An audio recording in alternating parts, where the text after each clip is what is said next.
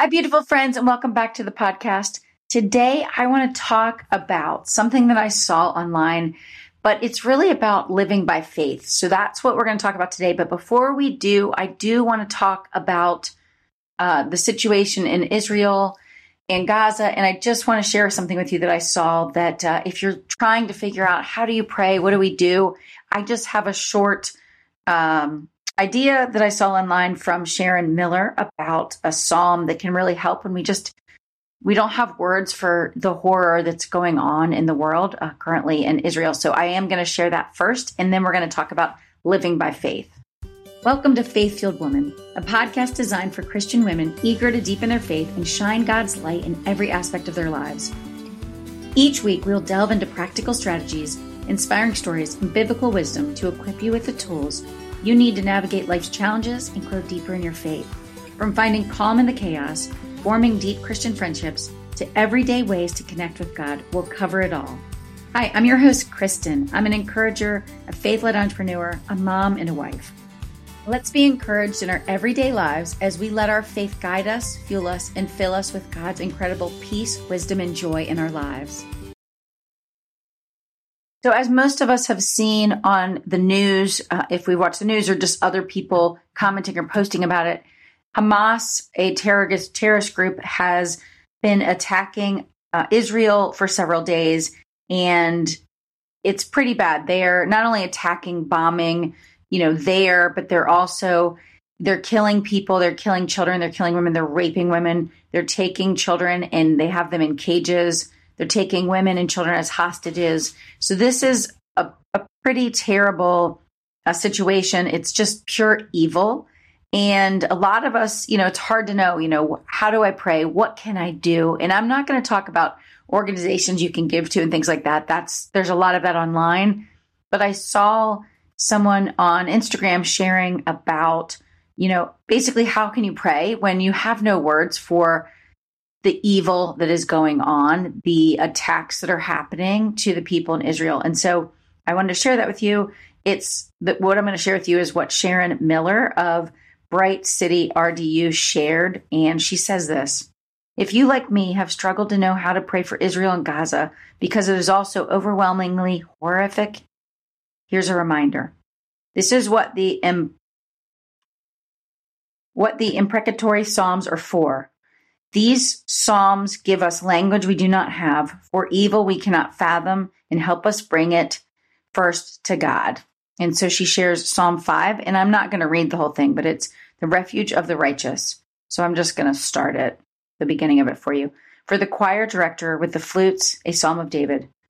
Listen to my words, Lord. Consider my sighing. Pay attention to the sound of my cry. My King and my God, I pray for you. In the morning, Lord, you hear my voice. In the morning, I plead my case to you and watch expectantly. For you are not a God who delights in wickedness. Evil cannot dwell with you. And then from there, you can keep going on. It's obviously longer than that. But for any of you that are just struggling and it's hard to know what to pray on or what scripture to look to, that is one thing that you can look at is Psalm 5. So I just wanted to share that with you because I know for me, reading that, it really helped instead of just praying and saying, I'm praying for, Israel, the people of Israel, the Jewish people, instead of just doing that, I thought, wow, I love that she shared that. So I wanted to share it with you. Okay. I just wanted to let you know, I'm so excited to share with you that the doors are now open to my new course, Faith-Fueled Joy.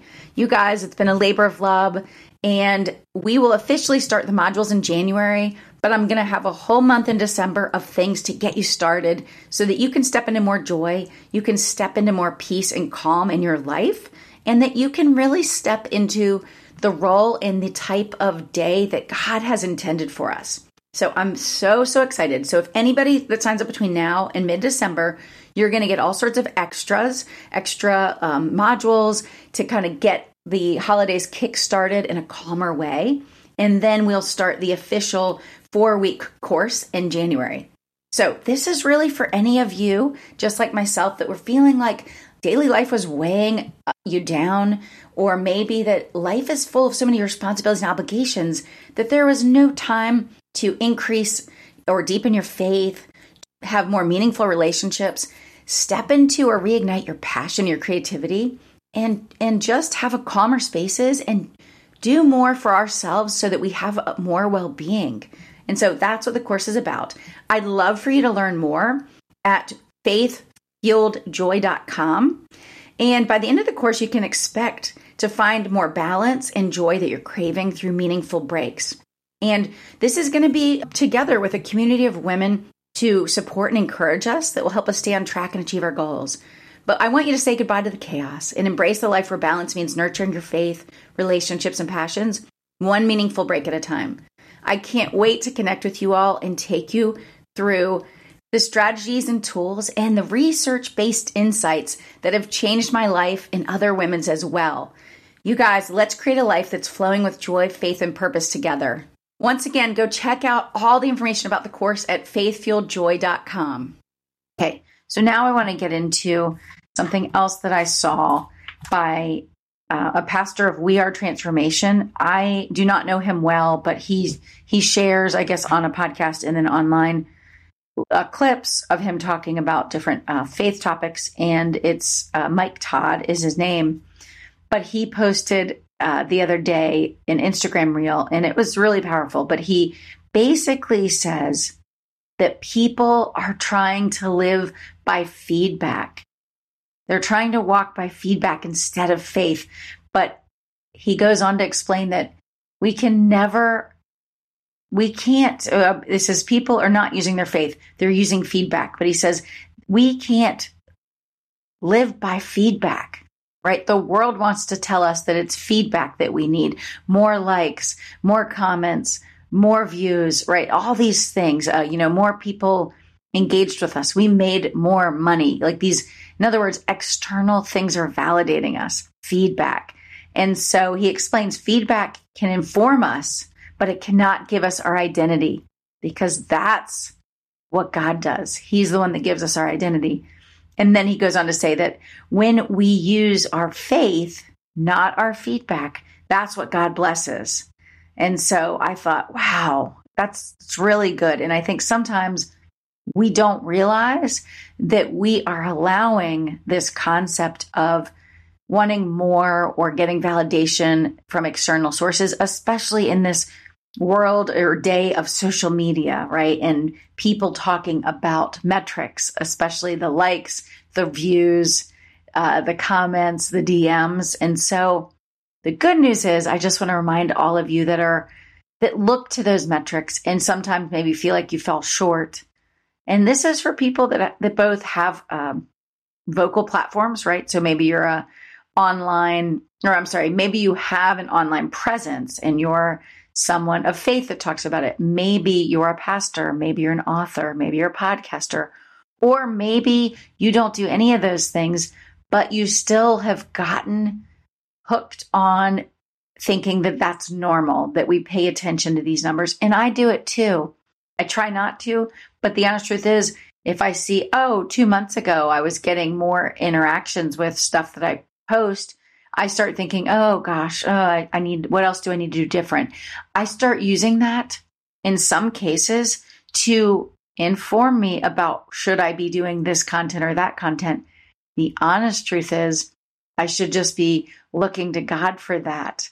And I absolutely do. When I do the podcast, I'm looking for, what do I feel, called to talk about? What have I read in scripture or elsewhere, or what's happened in my life that I feel like is a topic that could, maybe help someone else because it hit me in a certain way. It helped me grow in my faith. It helped me reflect in a different way.